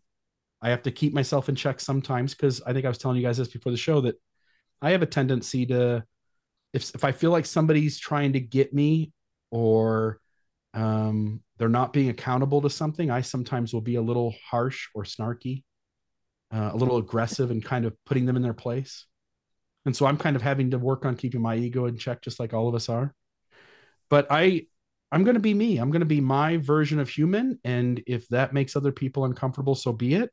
I think for the most part, when you're vulnerable and you make space for people to be their authentic self, a lot of times when I have parties at my home, I'll just open it up to the general public. I'll put a thing in the post-Mormon group here in Southern Utah and say, anybody's welcome. And people leave the party at the end of the night and they go, this was the most incredible space. Everybody just got to be them. And I think most people appreciate safe spaces to be their vulnerable, authentic self. So no, I think very little pushback. Did that come from, were you always that way, or is that something that developed, you kind of got a thicker skin as you've been more vocal and more, a lot more known, that people now throw a lot more darts at you because of it? Yeah, when I was going to church, towards the end of my time going to church, I had drank coffee as a teenager when I was at my uncle's house or something. Or once in a while, if we went golfing in the morning, I'd get a coffee, and I really liked it. And then I joined the church and I gave it up, right? So as we were kind of at the end of our time in the church, I started secretly drinking coffee, and my kids would find coffee cups in my car and go to mom and, Mom, what's going on? What's dad doing? And when I first started drinking, we would put vodka in a 5-hour energy bottle and go to the restaurant so that none of the Mormons could see me, the Mormon, doing this, right? Yep. So I think there's a time period where you're testing boundaries and you're hiding it, or you're not exactly out in the open about what you do. I'll say this. I had tons of fear about, if I started to speak openly and honestly about how I live my life, that people would come raining down, judging me. And what I found is, as I took little baby steps leaning into being vulnerable and authentic and just being me, I found that most people deeply appreciate that, and much fewer than you think are standing ready to pass any judgment. Most people just don't care how you're living your life. You would hope that that's true. Yeah. And I guess it depends on where you live, right? Sure. Sometimes I feel in a cul-de-sac in the heart of Utah County that I do have to have that other shirt in my car. So, but it is interesting how people kind of write their own stories about what you're doing. If they see you with a drink, oh, he's a post-Mormon, he's become an alcoholic, right? Or, if you're in a relationship where it's consensual non-monogamy, oh, he's obviously now, illicit. It's just so funny how that narrative happens. But I don't blame anyone, because they have no experience with what could be on the other side. So you couldn't possibly have integrity and live a life different than I think you should live it. That's it right there. You said it. Yep. No, that's exactly right. And I guess, like you said, just education is the key, and just being your authentic self. And then nobody can fault you if you're upfront. But it's very difficult because, like you said, we were all raised with the mask. So I find myself all the time doing that, just saying what somebody would want to hear, or kind of hiding. It's just, it's a habit. It's a very hard habit to break. Are you guys happier when you get to be you? Oh, no doubt about it. No doubt. The problem is, what I run into is people saying, you have changed so much. Like there must be something wrong. You have completely changed, which now that I understand and I'm thinking more about the authentic self, I'm realizing, well, I'm probably just coming into really being me. But do you ever find that, Bill, just that people say you're completely different? And it's usually not said in a positive way, right? You're totally different now. Yeah, I really don't run into it much. There might be a little bit of family that does that. But for the most part, the people that I put myself in space with are the people who value me for being me. And I'm not really too concerned about what strangers think or what even people I know who have a problem with who I am. That's their problem, really. It's not mine. I'm happier. I'm more content. I get up in the morning and my day is much better than it was 10 years ago. And I was trying to fit everything into the box people had for me. I'd much rather be this version. I find I'd much rather make a mistake and own it and say, damn, that was my mistake, but it was my mistake. I chose it. I knew what I was doing. I took the risk, and that was bad. But I own it. Learn? Yeah, as opposed to, oh, Satan made me do it, or I was led astray, or anything else. It's no, I made the decision and I own it. Same thing. Are you saying you have agency? You actually really have agency? So. Yes, true agency, where the you get good, the bad, the ugly. The good, bad, ugly. It's all mine. I got to own it. I can learn from it, but I don't have to be ashamed of it. I don't have to be afraid of failure, that I'm not going to go to heaven or something because I made a decision. I can make that decision. I can fail, and I can say, "Yeah, that was a bad thing." I guess that you learn by yourself, and you learn. It becomes yours, as opposed to I'm doing it because I'm told to do it. And I also don't believe in. And again, I 100% agree with you. I also don't believe in free will. And what that means is that people are doing, in any given moment, people are doing the very best they can. We often think like, oh, I can make this decision or I can make that decision. And it feels like that's what's going on in our head. But even the folks who disagree that there is no free will, the experts in the field, their argument would be that free will is very limited. If there is free will, it's extremely limited. You come to a moment with all of your DNA, your past history, all your experiences, and while it feels like you're making a choice, there's some of the data shows that your subconscious actually made the decision 300 milliseconds before your conscious mind came up with the reason for why you're going to do something. And if you go back to the animal kingdom, we are sentient beings who can think about abstract ideas. We have narratives running through our mind. We understand past and future. But the reality is that the animal kingdom is making the exact same decisions we are. We've just applied a story to it. And again, the data suggests that maybe the story comes after the actual innate decision inside you to do the thing you're going to do. That's from Free Will, the book. That's Sam Harris. That was the very first book we ever read in our book club, because our philosophy is, now we know what we don't believe. Let's figure out what we do believe through reading. And yeah, that book had some pushback. Remember that, Landon? Because some people were like, that's impossible, because you're always taught, you've made the decision and, you're the moral thinker. But the idea that, no, you're the sum of all this time and essence and humanity, and it happens. So that was kind of a revelatory, if I can use that word, book to us. We had some judges that were that are in the book club, and one of them attorneys said, and judges. I kind of believe this, because he said the same people would come into my courtroom over and over, and I'd ask them questions, and it was clear they simply could not make a better choice. They could not. That was in their nature, and he started realizing that. So it's a unique perspective. And so much of this is genetic. I mean, we come down really hard. Again, I absolutely do not want to give any sort of pass to, say, a serial killer or a child molester. But the reality is that if you talk to a geneticist who works in that field, they're not making decisions like we think they are. They have predispositions to do really unhealthy things. So, for instance, a serial killer can't stop thinking about killing somebody. And I've never really thought about killing somebody. There was one guy back when I was in my 20s who was a bully in my place of employment. And for every once in a while, I'd be like, man, if I could just take that guy out, right? But most of us don't really think about killing people. Right. And some human beings can't stop thinking about killing people.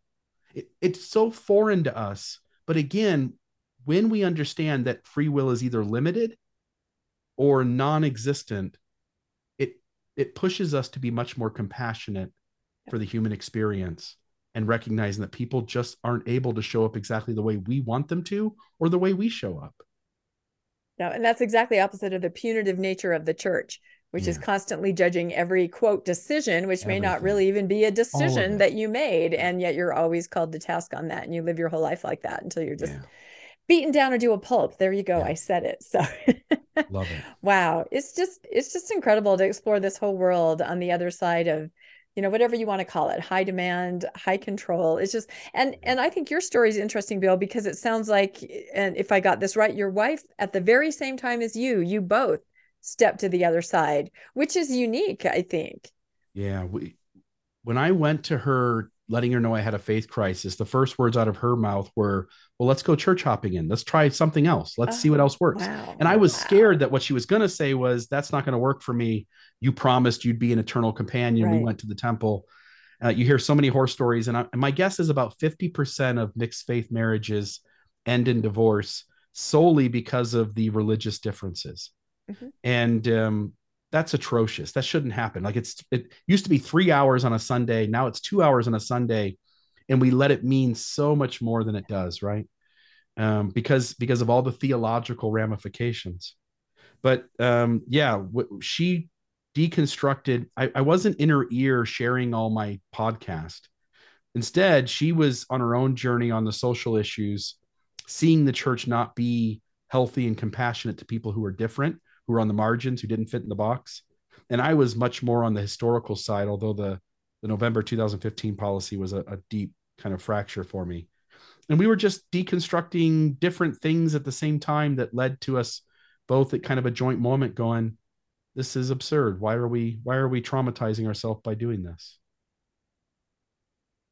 And are your children also out, or that they're all out almost at the same moment as well? And they all did it on their own. My two daughters were more on the social issues.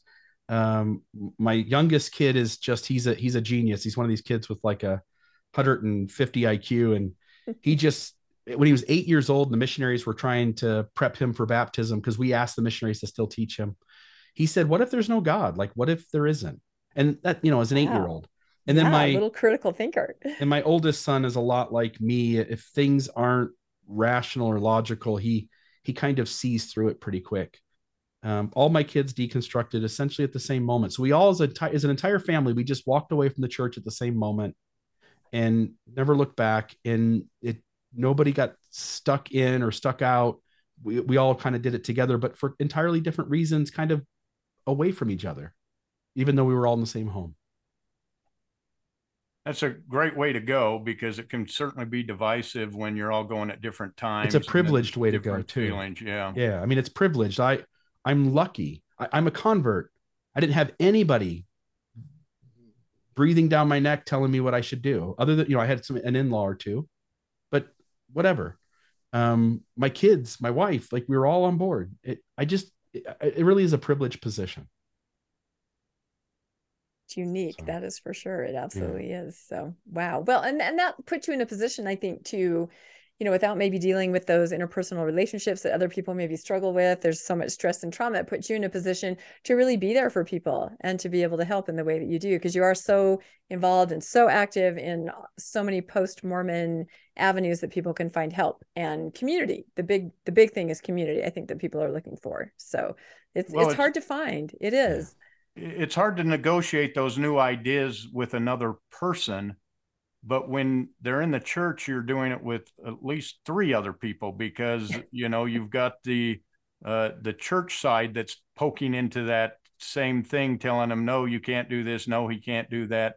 So it's almost like you're ganged up on, because there's another side saying, no, you can't do these things, or you can't think that way, or you can't explore these new ideas, that's not acceptable. So when you go together, the world opens up. It's hard to imagine that there were people who deconstructed Mormonism all by themselves without the internet in like the 1950s or the 1940s. Mm-hmm. And I've Like met the some of them. Tanners. Aren't you blown away by what the Tanners did? The more How yeah, all the pressure and shame to stay in yeah, and to just risk it all without having the community that we have today. You know, this Mm-hmm. post-Mormon community really, yep, the moment you go, I don't believe it, they're like, great, here we all are.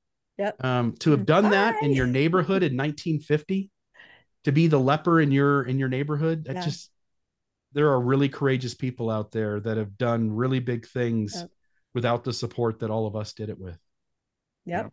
I agree. And I think that's Yeah. why we're all so eager to help anybody. Yeah. Everybody wants to be there. And Totally. that's, I think, why we all continue to do what we do. I mean, if we put out a podcast that somebody happens upon and they feel less alone, like I'm sure we've all gotten those notes from people or comments, I didn't feel so alone after listening to this, or you hit it on the head. This is what I'm going through. I mean, then we win. That's what we do it for. It's not for fame or fortune. Not at all, but it's for something like that. Bill, please. Do you feel you've done more as a post-Mormon helping people than you did as a bishop in the church? Yeah, I mean, as a bishop, I helped 130 people, and I cherished that experience. And even though I've lost my testimony according to them, and I've apostatized from the church, there are numerous people from my ward back in Ohio who say you still are the best bishop I've ever had. I deeply cherish the time I had to oversee that ward and that small community, and to have an impact there. And I'm proud of the way I conducted myself. I'm proud of how I was a nuanced Mormon, and I made way for them to be much more safe being them and having normal problems than I think most bishops were. It's obviously kind of our leader roulette, right? But on this side of things, I mean, you're talking tens of thousands, maybe hundreds of thousands of folks. And there's something magical about giving people enough information that they can now make new informed choices and choose to live a life a different way. And they come back and report that they're happier for having done so. There's nothing better than that. There's nothing. And you've done a lot of it. You're one of the leaders out there, and yep. certainly look up to you for what you've done and the different platforms you've brought out that have helped it. I went to Marriage on a Tightrope, so I appreciated that, and many of the other podcasts when I was struggling and I couldn't find another single person. I couldn't find anybody to talk to, but I'm listening to these podcasts and I'm going, I'm absolutely positive I'm right here. That I know that I'm crazy. Right. But where do I find that community? And so these Thrive events and these different groups, I've been accused of, why do you want people to leave their church? And it's like, I don't. I just want them to make an informed decision and then make the decision. But I want to make sure that they at least know the facts and then make that decision, because I felt lied to. Two things. One is I'm really lucky. There were people who blazed the trail before me. Dan Witherspoon, John Dehlin, Lindsay Hansen Park, D. Michael Quinn, Eugene England, and Sterling McMurrin, right?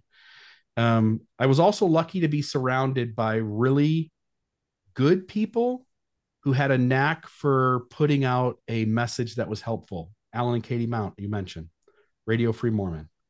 Again, Brittany Hartley and Terry Hales. I'm lucky to be surrounded by really brilliant people who are also really good people. There's just so many folks who have just blazed the trail before us. And there are so many folks who offer a voice in this moment that are worthy of taking their ideas and thoughts and kind of ruminating on them and sitting with them and seeing if they make a difference. I'm also lucky that there was something in me that trusted outside voices. So Brene Brown, Jack Kornfield, Buddhism for Beginners is a really high, and Miguel Ruiz, The Four Agreements, Eckhart Tolle. And so Alan Watts, I could keep going. there really are smart minds out there that have just helped me to see a better way. And there were people who made it safe to question, and people who had said questions before, so I wasn't the first one to do it. And so I'm just really lucky to. And Mormonism is a fun space to play in. People used to say, "Aren't you mad at it?" I have friends who go like, I want to see it burn down, burn to the ground. And I'll tell you the problem with that is that you're going to be 80 years old one day and on your deathbed, and Mormonism's still going to be out there somewhere, and you're going to have spent a lot of energy, time trying to burn it down when that was never going to happen anyway. And so I chose early on that my goal was never to burn it down. My goal was always to just give people enough information that they could make new choices.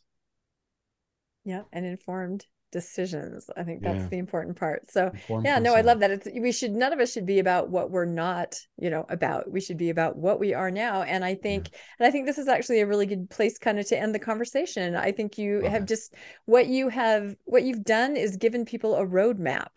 I mean, be it through choosing a podcast, reading a book, finding somebody that you admire, that you can sort of follow and learn from. There are just so many paths. There are as many different paths as there are different ways that people decide to leave the situation that they were in. So there's not one path. And so this roadmap out there with people like Bill and the others, it's just a beautiful place to be, and it's available. And I think it's up to all of us to help those that are newly, finding their way into a different space to understand it exists, because it can be a very beautiful, positive experience. I mean, that does not discount how people get here and the pain that they feel and the trauma, but there are people, everybody's rooting for everybody, I think. And that comes across in all of your podcasts and everything that you do, Bill. So this is why we were so excited to have you on. We just appreciate you so much and everything that you do. Yeah, well, I appreciate that very much. Are you guys still doing the book club? Yes. Yeah. Oh, yep. yeah. Okay. At some point on Audible, Jack Kornfield's Buddhism for Beginners. It's not a book.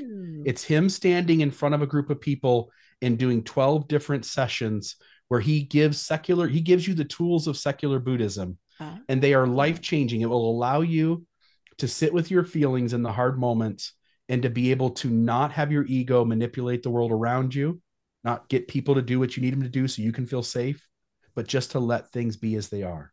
And so I highly recommend it.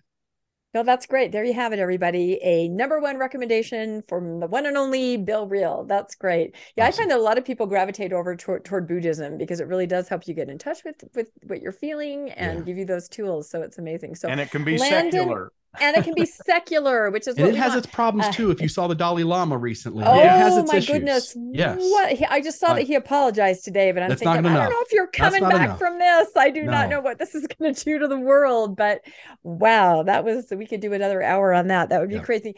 Landon, do you have any final thoughts? And then we will wrap up. This has been absolutely amazing, revelatory, if I can use that word again. Thank you. It's my favorite word to use in another way. I just want to thank Bill for coming on. I want to run out right now and call several people I know and say we had some of the wisdom that I just learned. Love it. So thank you. I hope it's helpful. We're definitely such geeky fans, right? Yes. Geeky fans. That's it. Oh my goodness. All right. Well, then I guess we'll say goodnight from Mormonish. Please, everybody, like and subscribe and hit that notification bell if you'd like to be made aware of when our new episodes drop. And again, we just thank Bill Reel for coming on, and just our entire conversation it's going to leave me smiling for the rest of the evening. So we'll say goodnight now. Thank you so much, Bill. And thank you, Landon. Good night, everybody from Mormonish. Thanks for joining us for another episode of Mormonish. We really appreciate our listeners and would love to hear from you if you have a story you'd like to share. You can email us at mormonishpodcast@gmail.com. You can also find us on Facebook, Instagram, and on our website, mormonishpodcast.org. And don't forget to look for us on YouTube and like and subscribe. Keep joyful, everybody.